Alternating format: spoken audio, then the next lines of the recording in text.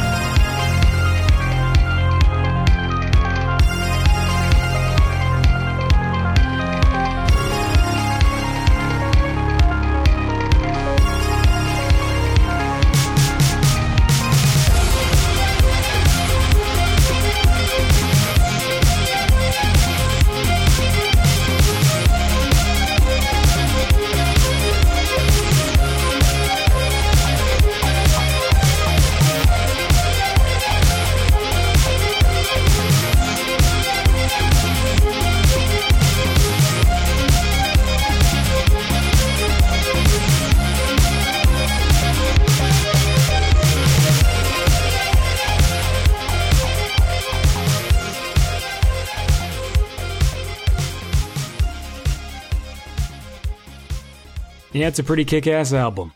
Now let's start the show.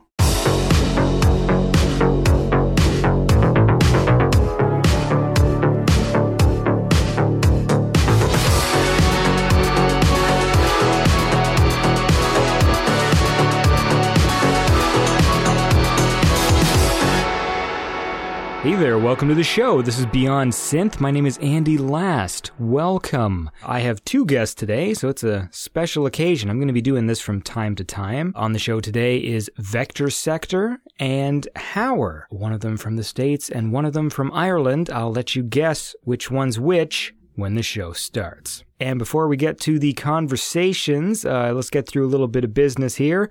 Please like the Beyond Synth Facebook page. It makes me feel great. And also follow me on Twitter. I am at Andy Last on Twitter. And what else? SoundCloud. If you listen to the show on SoundCloud, please like it. Please share. Please comment. I like to see a lot of activity on there. And here's the thing I just thought of. If there's anybody you actually want to be on the show, feel free to tweet at them and send them messages. I do my own bit of soliciting to get guests on the show. Not as much as you'd probably think, but I do. It might help to persuade people if they get messages saying, like, hey, you should do Beyond Synth. You should be on Beyond Synth, power in numbers. If they see that there's this sort of loyal fan base and there's these people saying, hey, do the show, maybe they'll consider. Who knows? What am I actually asking you to do? I think I'm asking you to tweet at Mitch Murder and Laserhawk. I hope you have a lovely day. I don't know why I'm signing off because we're just starting. So please enjoy my conversation with Vector Sector.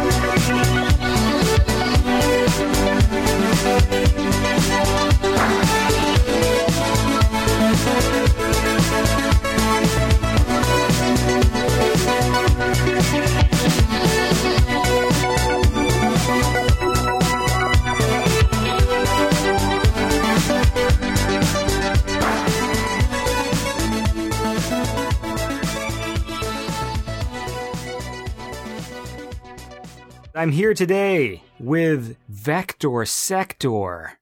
Do you like me to say it like that, or you want me to say Vector Sector? More of a Vector Sector myself, but you could say it however, you Canadians say it.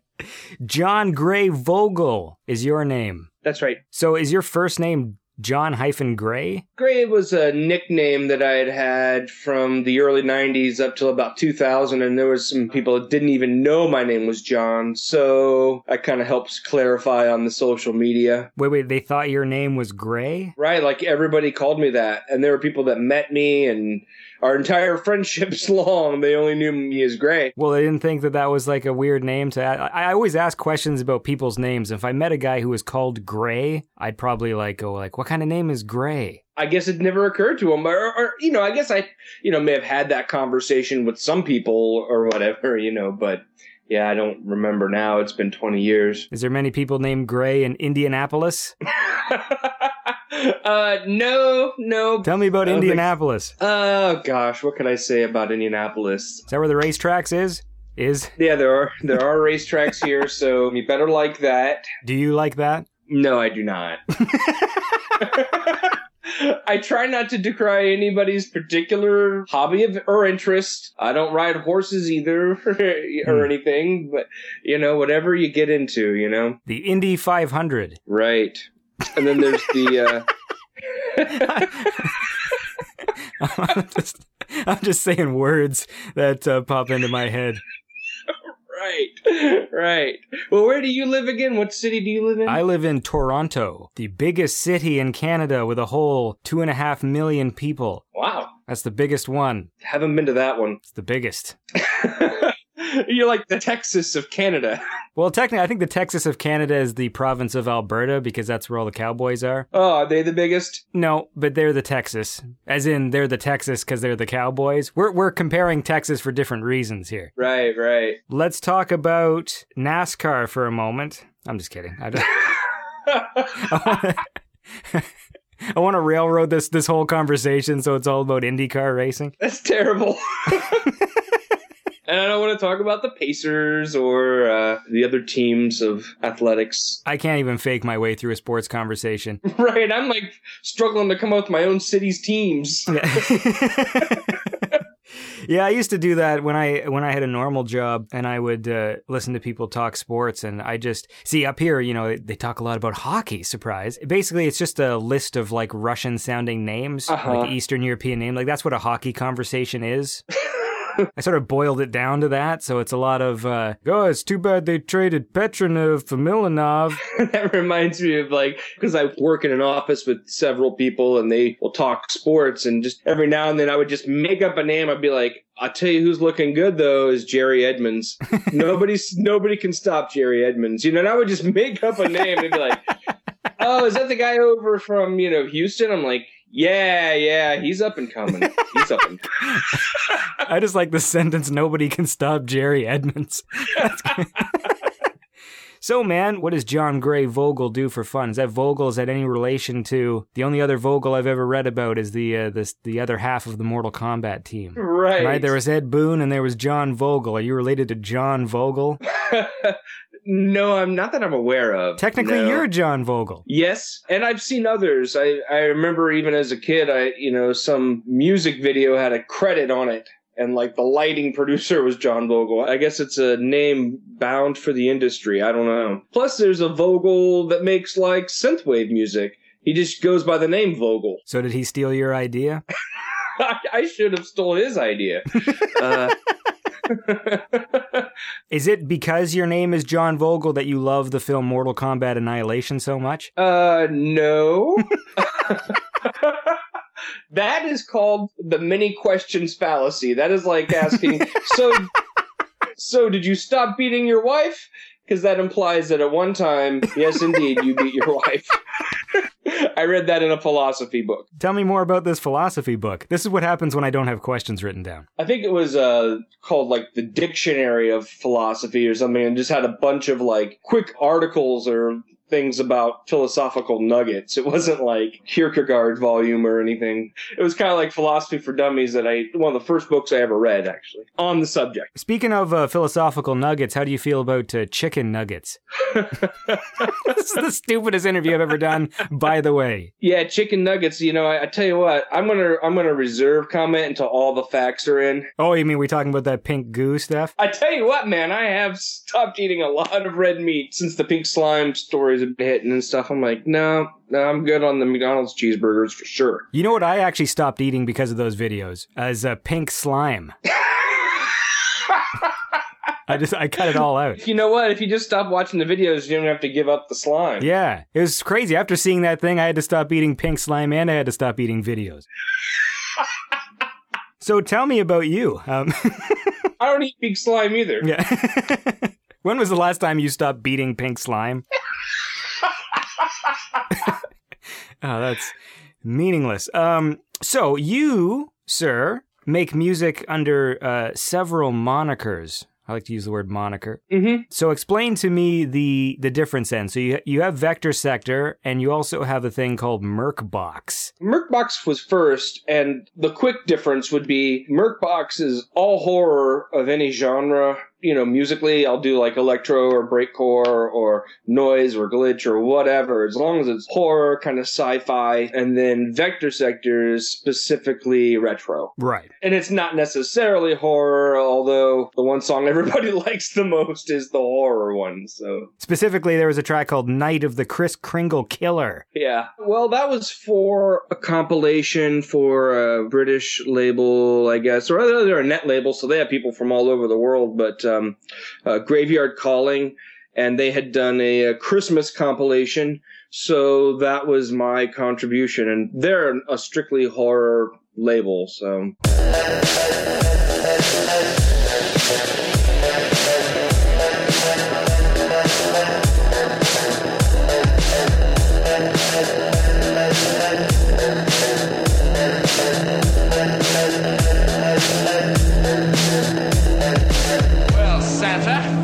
You look ready for a busy night. I have something for you.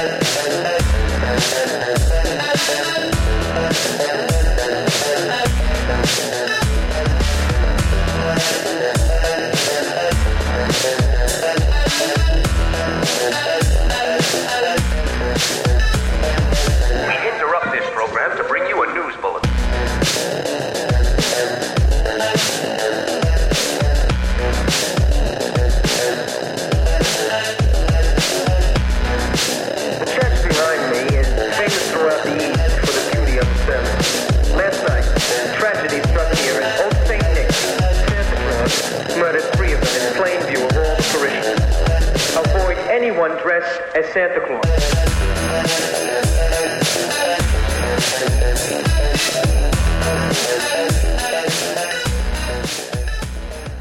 What is Rorschach Noir? That is kind of like a digital art / video house that I started, but I don't do a whole lot with. I've done a couple of people's albums art. I did some cassette art.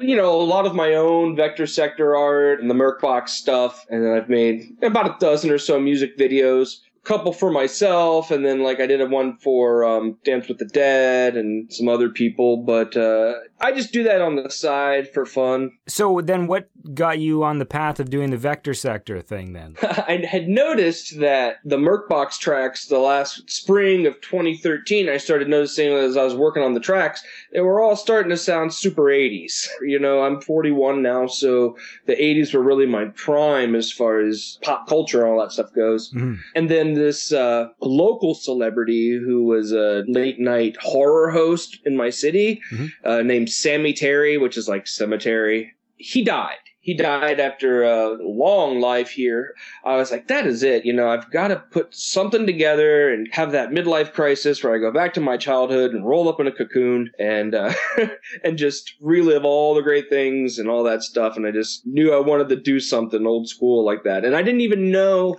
that there was a synthwave scene happening or anything like that, somebody said, hey, this is, this stuff you're doing, you should check out the Synthetics webpage. So I did, and I was like, well, holy hell. I mean, there's a whole lot going on here, so. Yeah. How's the midlife crisis going? It's going fine. That's been the peak of it, I guess. Yeah. I just recently bought a huge tub of Lego. The guy who sold it, like, oh, your kid's going to have, like, a lot of fun with this. I'm just like, yeah, my kid. Yeah. No, they were for me. There was Lego for me. My parents still have 2 large storage tubs full of the Legos that we collected when we were kids. So pretty much every time I go down there, a couple times a year, we get out the Legos with the grandchildren and play Legos. It is awesome. I'm a big fan of Lego, although I'm a bit of a purist. You don't like it when people go off board and start variating on the instructions and stuff? No. I like to like, I'm not really an instructions guy. Like, I like to build, but I'm a bit of a purist when it comes to like the pieces and the colors and stuff. You would say a Lego Nazi or Lego racist. And that I bought all this Lego from this dude, and it was like secondhand. It was a lot, like quite a lot. And there's all this Lego like colors I'd never seen in Lego before. Like these pastels and fluorescent orange, and yeah. And then those weird pieces that are where it's not about like building the cool thing anymore. It's like it just comes already like, here's a pre-made spaceship base, and it's just like already done. And I'm like, well, I thought the cool thing was to build the thing, like. Oh, the piece is so highly specialized. You can only use it for the intended purpose. Yeah, exactly. Like a lot of the new spaceship things, like they're cool, but then the whole like rocket boosters and things, like they're all these very complex looking things it's only a rocket booster. Like that's all it is. It's nothing else. It can only be clipped to the ship this way. Yeah. There's weird things. Like it's all the cars. If you buy like Lego cars now, they're made like in the box. Like you open up the box and it's made already. That's dumb. It is dumb. It's ridiculous. So I love to build, and I like to build castles and things and spaceships because I am a child.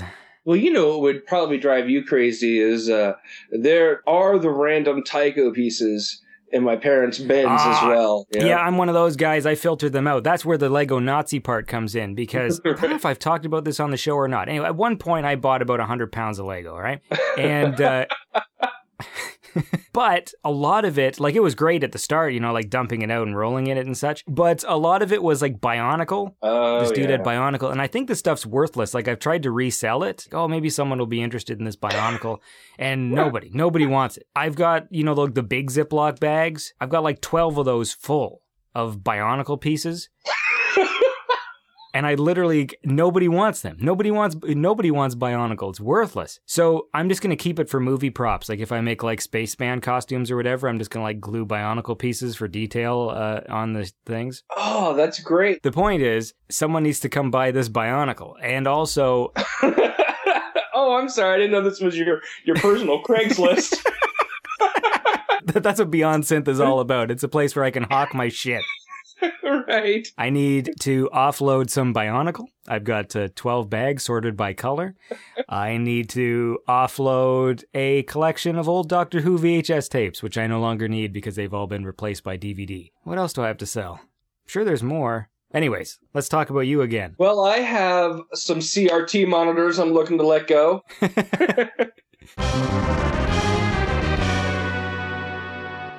In 2012...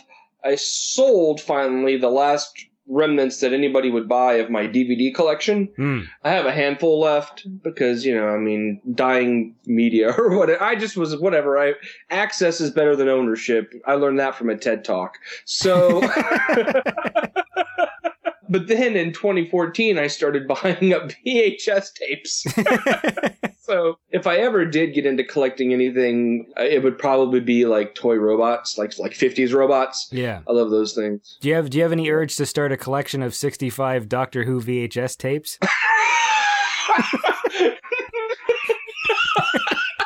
No, but I am interested in whatever you have in the chicken nugget department. Oh, I'll send you buckets and buckets of the pinkest slime. Awesome.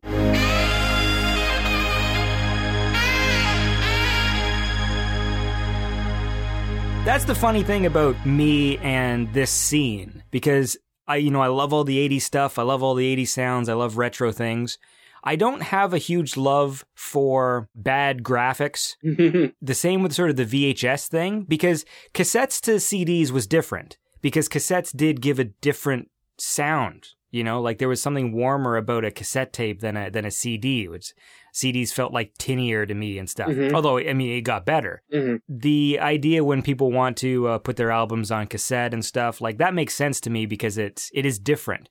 But DVDs to VHSs was never any competition. Like the first time I watched the DVD, I was like, and I went back and watched my VHSs, I was like, what the fuck is this? Like I liked seeing everything clearly and I liked the sound and it just, and you know, there's all this stuff about VHS tapes that I always resented, and I just really enjoyed DVDs, how when you put them in the machine, you didn't have to rewind the tape because you always forgot to rewind the tape. You know, there's that whole thing. Like, I always hated that, rewinding the fucking tape. Well, now you don't even have to handle the DVD. You can just stream it from your server or something like that, right? So, Are you excited about that? Or do you like the physical construct? I still like to have a physical thing.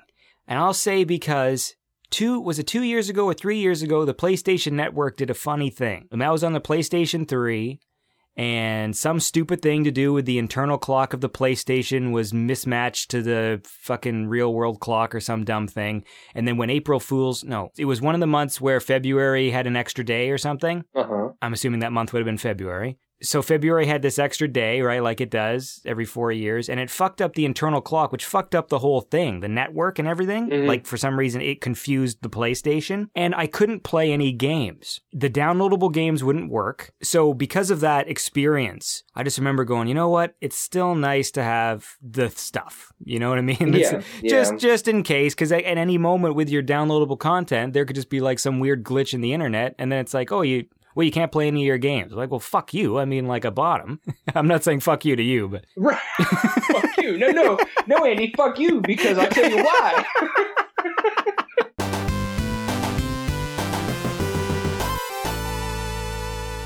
Tell me about the track. This is one I liked, one of your Vector Sector tracks called Sonar Mode. I think it was one of the first things I ever started for Vector Sector, actually. One of my bigger influences, which I've talked about before as far as retro music, is actually my best friend Brian, and he just had his thing come out on Giallo Disco last month, I think, under Unit Black Flight. So initially, the Vector Sector thing was pretty much geared specifically for like a John Carpenter action movie / horror film. You know, that was going to be my thing. And then I realized that when I kind of got into the scene more, I was like, well, I don't have to limit myself. I can do some of the Dreamwave stuff that I've been thinking about as well. And so Vector Sector was kind of the first thing that kind of crossed over where I was like, okay, this is going to start out as like kind of a mission song with this sonar beep or whatever. But then I'm going to like, you know, expand it out into this kind of like Dreamwave or whatever you want to call it. I guess that's the best thing I could say to explain where the song kind of came from. Are you fiddling with something? Yes, I will put that down. Wow, I just snapped right back to 5th grade. That was awesome. Was that a comb? It sounded like you're like flipping through the teeth of a comb. That's what I was doing. Wow, hey, I called that, man. You did. You nailed it. I hope you're not saying that in defense because you're actually doing something weirder. What did you think it was? Yes, that was it. It wasn't my zipper at all.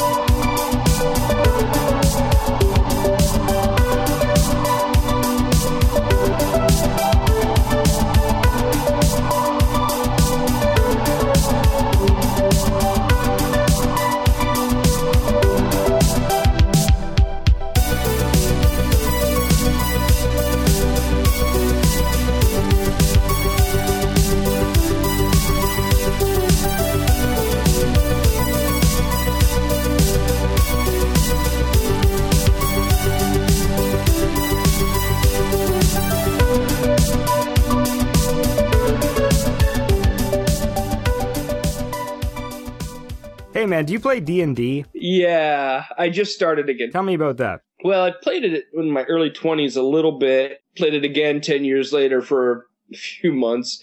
And then just quite recently, one of my coworkers was like, hey, you know my dungeon master. You went to high school with him. So I was like, no shit. Ended up going over there to hang out. And, man, they were, like, excited to have another player. So I was like, okay, well, you know, maybe I'll think about it or whatever. Next time I showed up, they had a character sheet all ready for me and stuff. And so I was like, all right, I guess I'm playing D&D. And I've been having a ball with it. Because I've never played. I know, I mean, we all have our own sort of nerdy pursuits. And I've never played D&D. I'm aware of what it is. Like, what's the appeal? Explain it to me. I guess it depends on who you ask. It's, you know, it's like theology because everybody has their own perspective on it. Some people I've played with, it's really boring because they just want to roll battles the whole time. For other people, it's more of a story thing.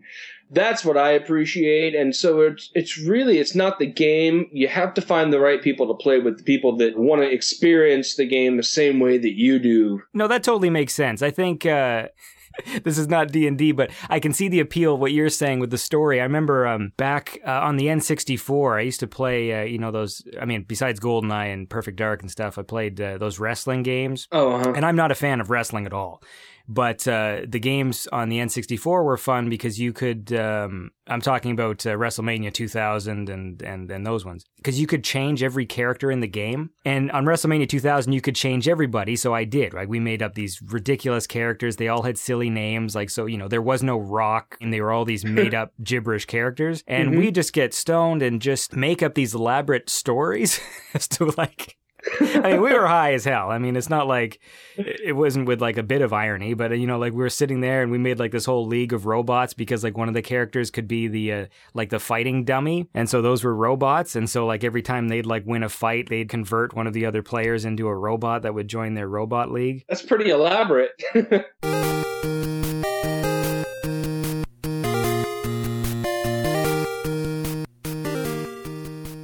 It wasn't until like Skyrim or, like the Elder Scrolls series that started to deliver like the experience that I wanted in sort of like RPG storytelling, like those sort of big open worlds where you were in control of the fights. Mm-hmm. I think it was that whole turn-based thing that always was weird to me because I always focused more on the mechanics. And then I saw those mechanics in like the JRPG games where people were like, oh, you know, Final Fantasy is really good. I'm like, yeah, but I don't like that I'm not swinging the sword. You know what I mean? Like I never really got into the role-playing aspect of it, but I appreciate that they would always have these sort of complex stories around them. But I was always waiting for that game. And that's why when Elder Scrolls came along, I was just like, oh my God, like I was so excited because I was like, I think they finally like made the game I've always wanted, you know, where you, even though the fighting mechanics really are kind of sloppy, but it's still like, you're still doing it. Yeah, I definitely like that better. Well, I didn't play any of the games like Final Fantasy. This really wasn't, RPGs really weren't my thing either until Elder Scrolls, I think. Although I did play original Xbox title. It was a Star Wars title. The Knights of the Old Republic. Yes, I loved both of those games, even though they had that same turn-based combat. Yeah, I've never played those, but I've heard very good things about them. They were a lot of fun, and I think it was the second one you could start with you could have the dual wielding.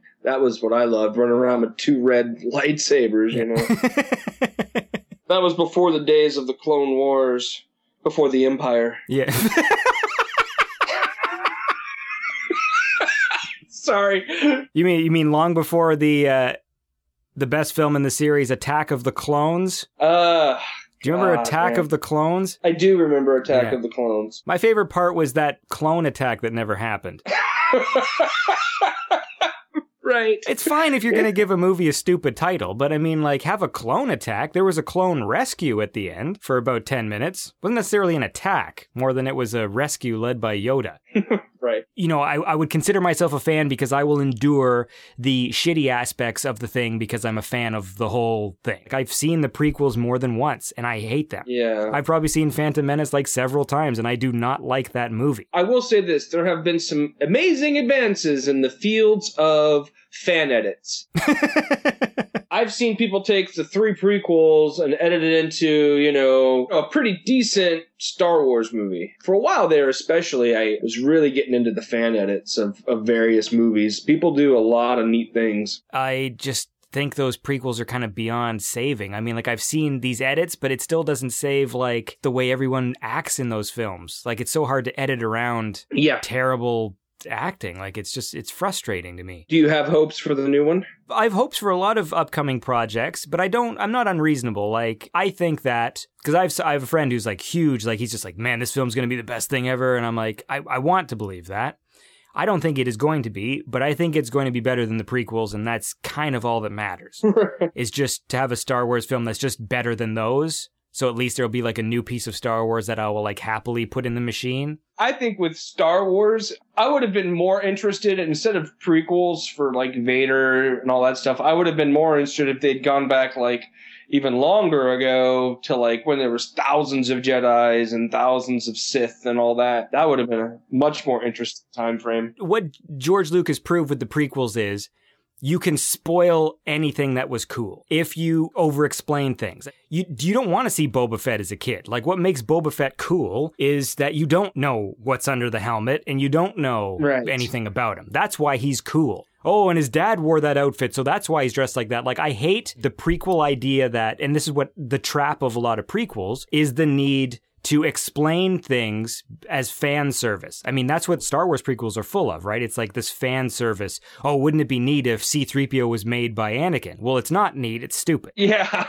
it's really stupid, yeah. Yeah, actually, we should probably, to get back to you here, do you have anything coming up or anything you want to talk about for Vector Sector? I do have the remix EP coming out soon with contributions from Vestron Vulture and Dan Terminus, Tommy Creep, a few other people. It's going to be out on Workstat probably sometime this fall. I'm working on some music for some other labels, but I'm keeping it all under the wraps right now until I can get some stuff done. So I'm just working in the background right now. Cool, man. That's all very exciting stuff.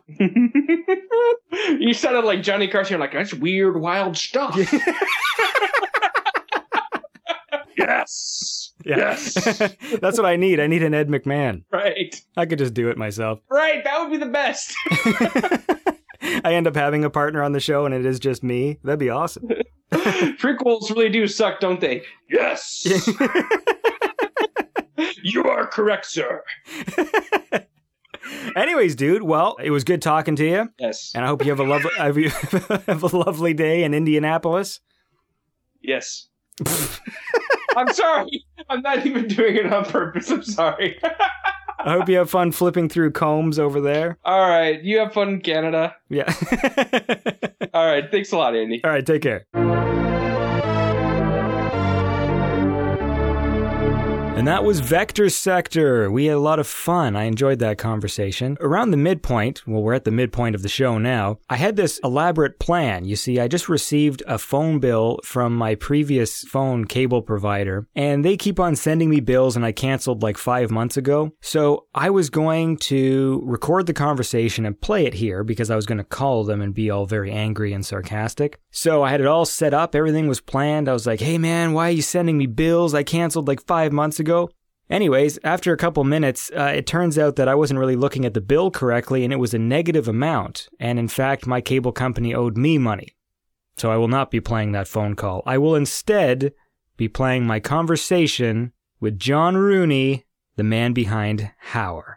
And just in case you were wondering, he's the one from Ireland.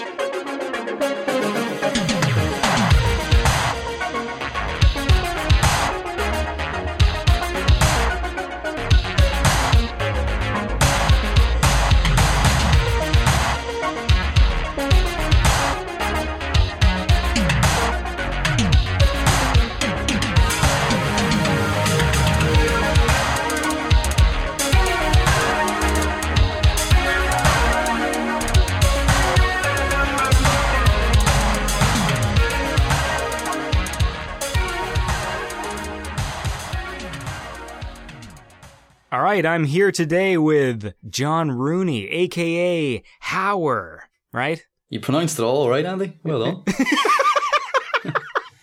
We're off to a great start. How are you doing, man? I'm great. How are you? I'm good. What's the weather like in Ireland today? Same as it always is. Grey and drizzly. How's Canada? Today's sunny, but I gotta say this. Since most of my hobbies actually take place inside, Yeah. I've always liked rainy days. Well, we have something in common then. When it's sunny, there's a little bit of guilt that you're not outside. Yeah, you have to go out, don't you? Yeah, and so if you play video games, like all of my hobbies is video games or video editing or whatever, it's all indoor stuff. And so when it's rainy, it almost gives you that that permission to do it. That's true. So if I lived in Ireland, I think I would get a lot of games played. Oh, you get loads done here. That's why I get so much done. Yeah. So the only thing I know about Ireland is potatoes. That's a thing, right? All right, okay, that's a start. Of course, we have potatoes here, so it's not... But they're not as good. Oh, are they better in Ireland? Well, I don't know, I don't eat them.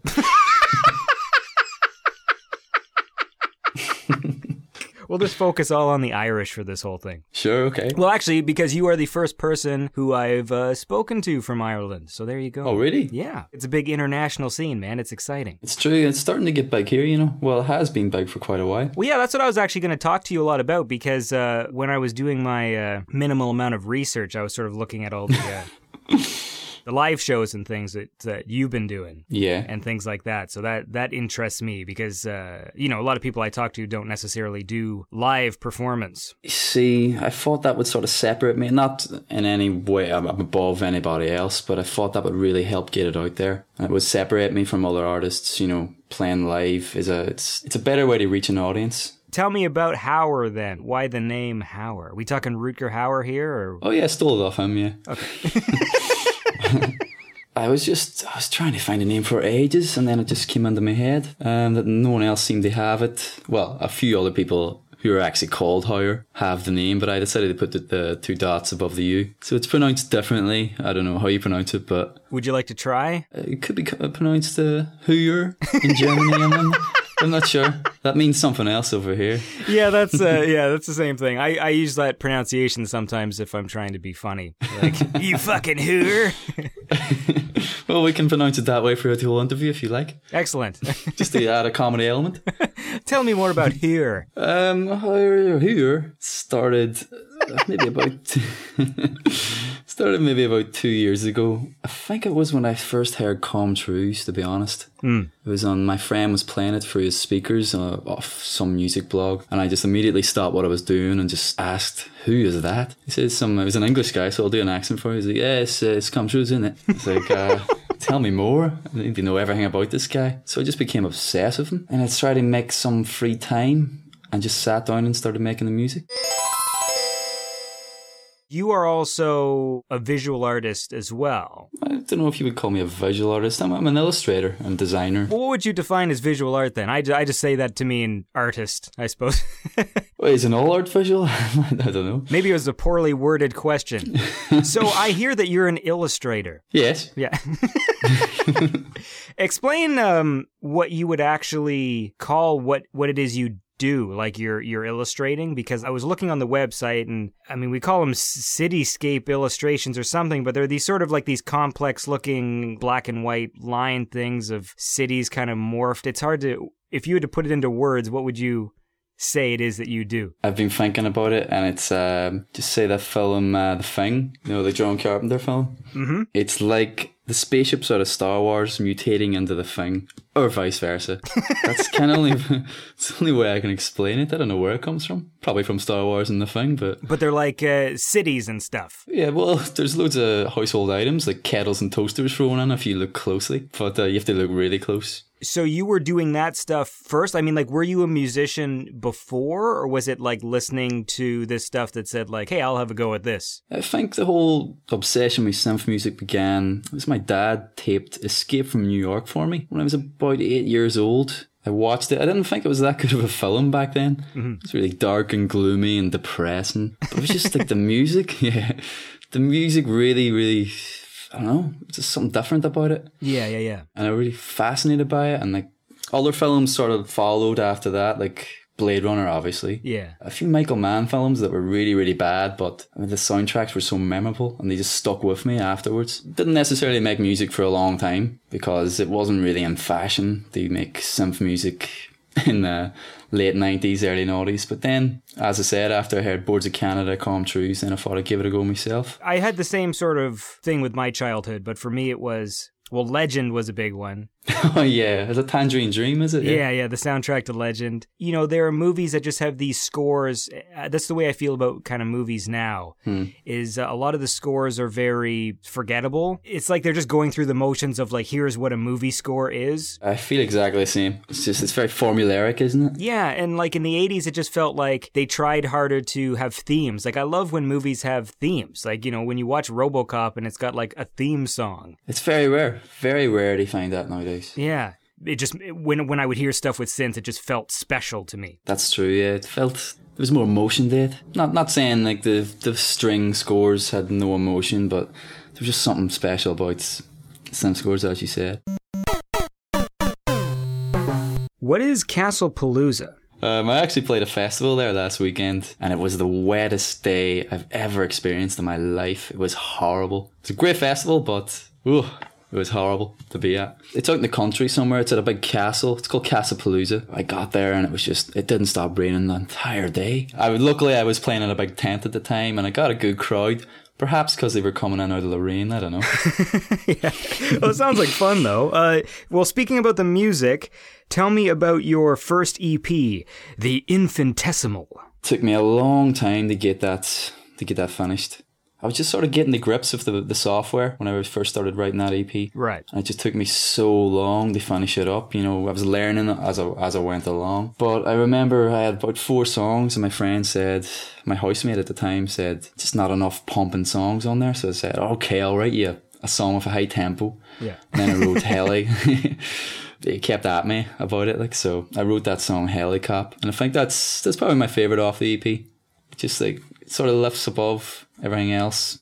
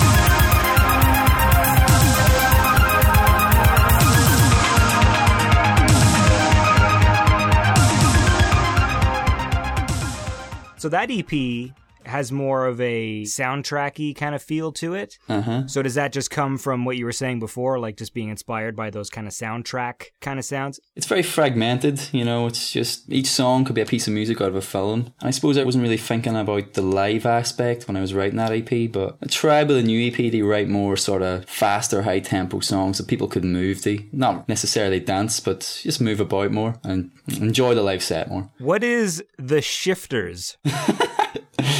How did you find out about that? The Shifters is it's a band, it's a cover band I'm in, and we do lots of 50s and 60s rock and roll. But surely if you've researched the Shifters, you must know about Shift. No, I don't. No? No. Jesus, Shift's like the big one. Shift's an 80s hair metal cover band. We'll see, I have to explain here. Shift in Ireland means kiss. if you're shifting someone, you're kissing them. I didn't mean for it to get this derogatory, but oh, that's fine. Here we go. You know, me and my friends were watching Spinal Tap one time, and we thought it'd be really funny if we formed a band like that. You know, we just done all cover songs of all those 80s hair metal and pretended like things went wrong on stage and used the English accents. And we obviously do a lot of Kiss songs, you know, Kiss and Shift. Right. It has meaning here, but I can see why other people in other countries would get confused. Yeah, that's a new one for me, man. Shift. Well, it's a lot of fun actually. We do a lot of weddings and people seem to really enjoy it. So what do you do in that band? I play bass in that band. Not very well. What?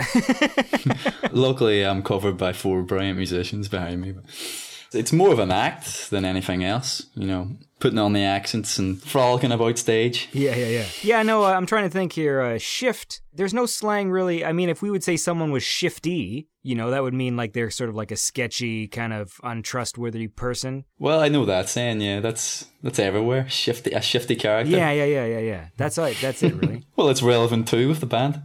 Yep. We're all very shifty. So, talk to me then about your live show, because when I listen to your stuff, it's all electronic for the most part, right? So, like, what are you doing for the live show? Like, do you have other people there doing things, or are you just a one-man band, or what's the operation? No, it's just me. Eventually, I'd maybe like to get someone else, maybe a vocalist, because I'm starting to write for vocals now, just as a way of progression, you know? Mm-hmm. But at the minute, it's very simple, mainly because of the fact that I like to walk to each venue and be able to carry my gear. It's basically just one microKORG synth, a sampler, backing track, and I usually have a VHS player there just for show. Yeah. I try and work hard to do something with it eventually, but you know, I don't really have that much money to spend on more gear, but when I do, I'll get more synths and make it a bigger setup. But it's relatively simple so far. Yeah, well, that makes sense. I mean, and speaking of walking to venues, tell me about the Grand Social. The Grand Social is a pub and it's a venue in Dublin. I used to work there for a while. I'd done a lot of drawings, visual art on the wall, you might say. I would say that. I left there a couple of years back, but I maintained a relationship with the people in there, and I found out Com Truise was coming to play a gig there, and I begged for the support slot off a guy called John Brereton. I must thank him again for that. He gave me the green light, the go ahead to support Com Truise, so that was a good night, I have to say. Yeah, so tell me about that. So you played, you were the opening act for Com Truise. Yeah, I got there. He seemed a bit tired, to be honest. Com, he'd been touring all over Europe, but yeah, it was a great gig. I got a good crowd for it, and he was amazing. Actually, he was really good. The sound system was so good. Like those beats, those kicks and snares are really just running right through your body. Not in my set, but in his set. Yeah. Well, you had that one track that your buddy told you to write, right? So you had yeah, that's the only track I have, really. Were you trying to sort of match or sort of like lead into like his set? Like, did you want to have the same kind of energy, or were you just sort of just doing your own thing? I mean, what was going on in your head? Were you just like, what the hell's going on? Well, I'll tell you what. They gave me a really low table to put my gear on, so all that was going through my head is my back is really sore right now. Yeah. But no, I done my own thing. I mean, there's not much point in trying to upstage Com Truise, to be honest. But I mean, I hope my set was satisfactory to the audience that was there, and they seemed to enjoy it. Like, I had a lot of visuals. I do my own visuals as well. Like, I have a lot of 80s movies and computer games behind, and people seem to like that more than the music, but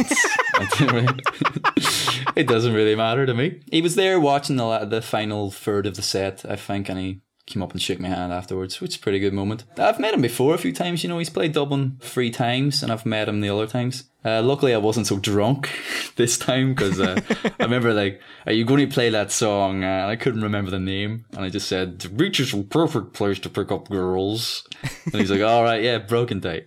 I don't know why I done an English accent. But yeah, he's a nice guy. Let's try and teach me how to do an Irish accent now. Well, it's pretty tough to do an Irish accent, but doing my accent's even tougher. No one can do it. No one can do it. No one can do it. It's to me, it's like when I hear Irish, it's about the there's a tempo to it where the ends of the sentences sort of raise. Yeah. Do you know what I mean? Like, that's true. So yeah, no one can do it. Try and pronounce it a minimal amount of consonants. But this might help. Every sentence you say hi at the end very quickly. As in, hey Andy, what's a crack, hey? Trust me, you'll sound a lot more Irish if you say that. Say that really fast. As fast as you can as well. Wait, what are you saying at the end? Like, hi? Just say hi. Hi? Yeah, say that, yeah. So anything you say, just say, hey John, what's the crack, hey? Hey, John, what's the crack, hey? There you go, you sound like you're from Derry. Hey, John, what's the crack, hey?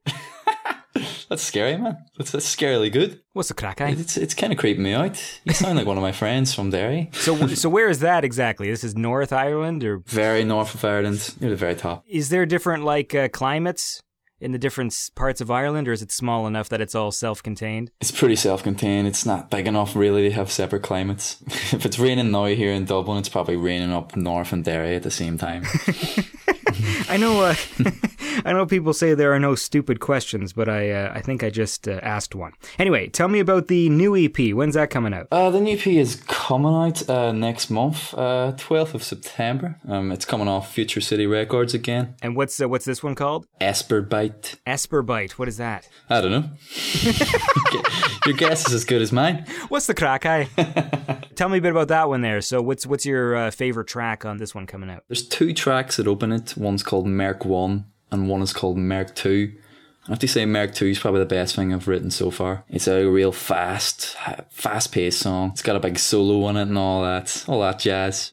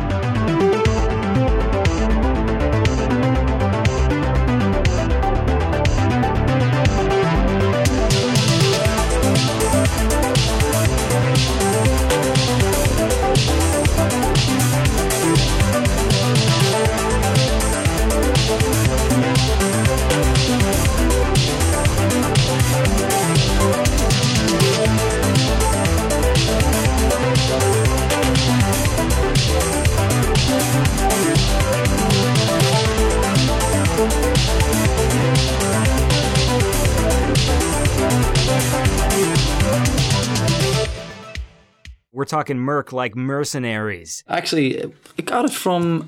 There was this old Marvel comic I used to have when I was a kid, and it was called Merc. And it was #1. It was last issue of Merc, and I had it, and I thought it was like worth like loads and loads of money. But then I looked it up recently, and it's worth about $10. Yeah.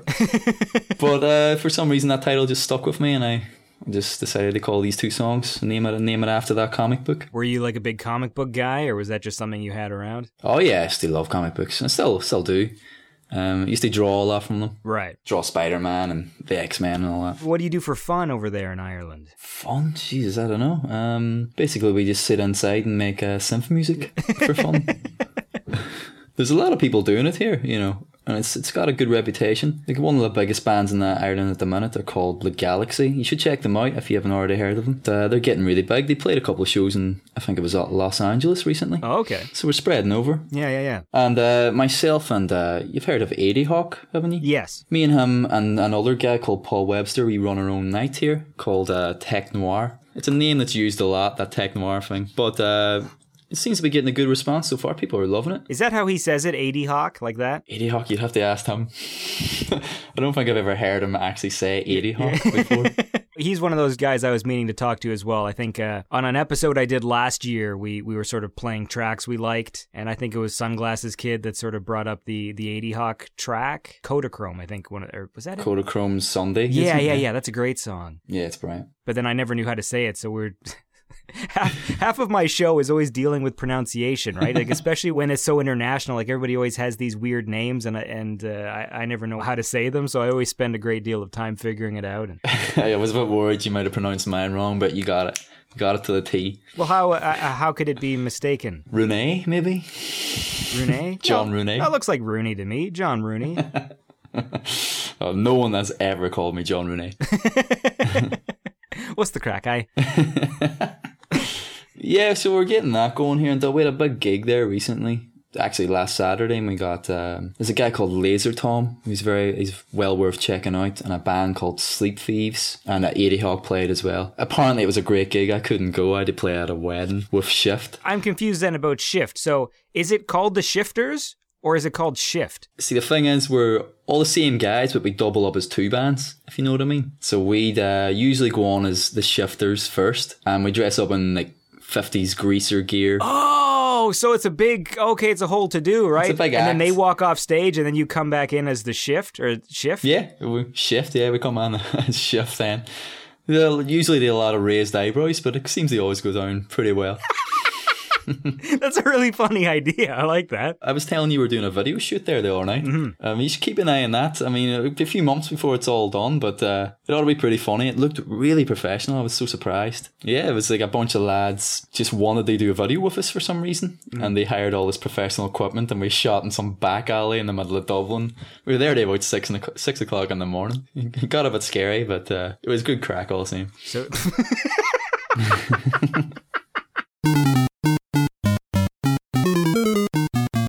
And you talked earlier about the synth night that you do with Eddie Hawk and some others, but how did that come about? Eddie Hawk was in touch with Paul. Paul loves synth music as well. He's a DJ. He just was trying to get it together, trying to get a night going. And he actually got a place called the Twisted Pepper. And they asked for Eddie Hawk to help him out, maybe DJ a few tracks. And then I was in touch with Eddie Hawk, Kieran is his name. And he said, "Do you want to take part in this?" And I said, "Yeah, of course. Sounds brilliant." We started off in a very small room. I mean, it must have been about 5 by 5 meters. It was very small. But we packed the place out one night. It was amazing. Mainly because the gig next door cancelled and everybody spilled over the R room.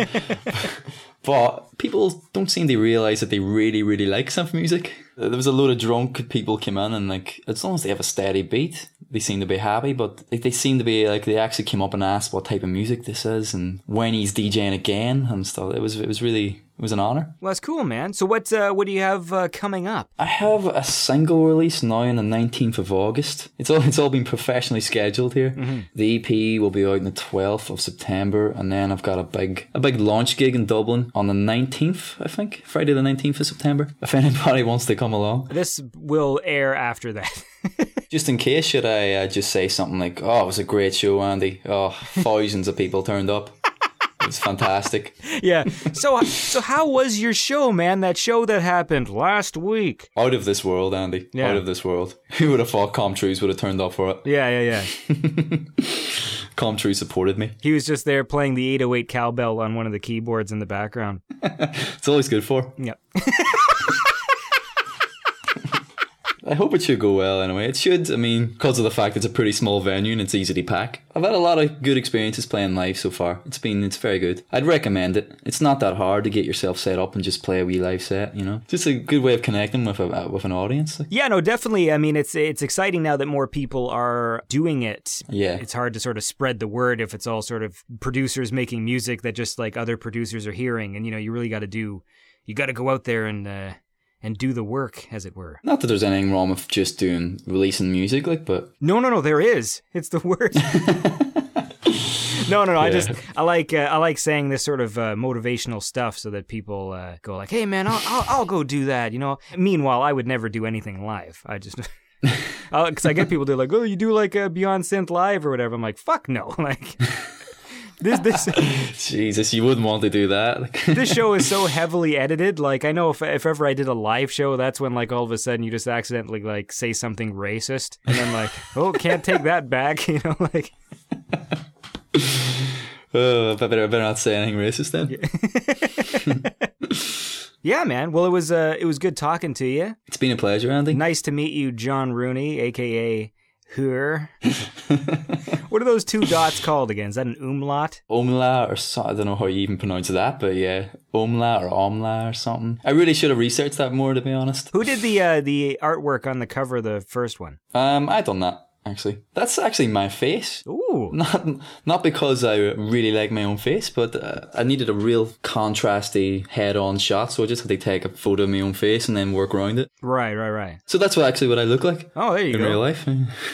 Some people say it looked like what do you call that guy with the big stretchy arms in Street Fighter? Is it Dali or Dalsum? Dalsum. Yeah, there you go. Dali. Some people thought him. Dali. There you go. Edit that out. It's Salvador Dali, man. He's one of the hidden characters. I wonder what his special power would be. He'd be throwing melting clocks. Obviously. He'd throw the clock and then he'd yell like melting clock or something. And then he's got that mustache, right? Dali had that mustache, so that would be a thing. And his background, his hometown would be, well, obviously Spain in an art gallery. There'd be lots of like pretentious artists. Yeah. And Spain!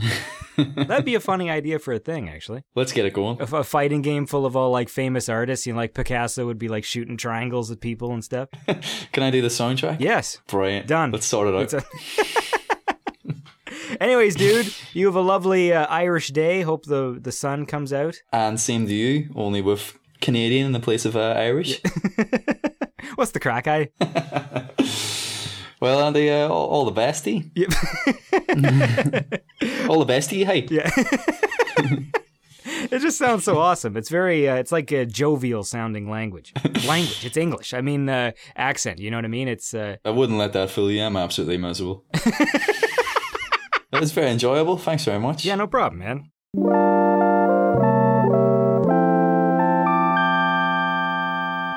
And that was Howard. That was a lot of fun. Thank you for listening. Please tune in to the next episode. As a little reminder, don't forget to follow Andy Last on Twitter. Please like the Beyond Synth Facebook page. Please follow the Beyond Synth SoundCloud. And you have yourselves a lovely day. Oh, and if you want to friend me, you can friend me on Facebook. I'm Andy Synth on Facebook. I will be your friend. Because if you like this show, I am your friend. What's the crack, eye?